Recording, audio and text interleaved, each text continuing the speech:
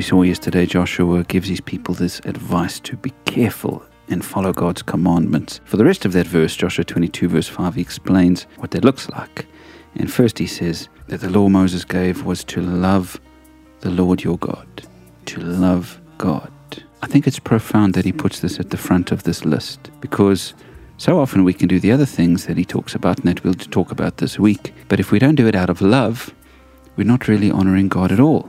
It's when we look to God as our treasure and our delight and our deepest love that our lives begin to honor him. Jesus, of course, said that the greatest commandment is to love God, to love him with all our heart, soul, mind, and strength. For him, that summed up everything in the Old Testament in one broad statement: to love God. Has God captured your heart, friends?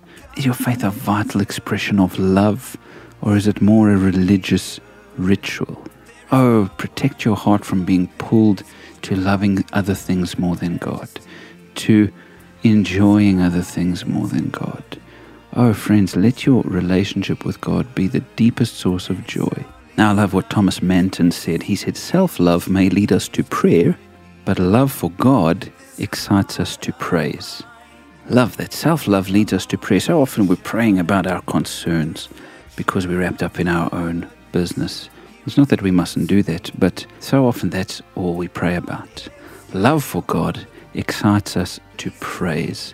Let me ask you, is your day a praiseful day? Do you center your whole day around praising God?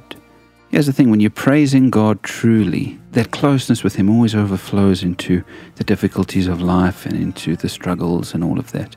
But if you're focused so on the struggles that you forget to praise, your relationship with God kind of gets rocky. And so if we're going to live wise lives like the scripture calls us to, let's remember that love for God, exciting us to praise, must be at the center. Why don't you pick a worship song today and let it just sit in your head? Sing it all throughout the day to yourself and let it help you remember that God is worthy of your praise.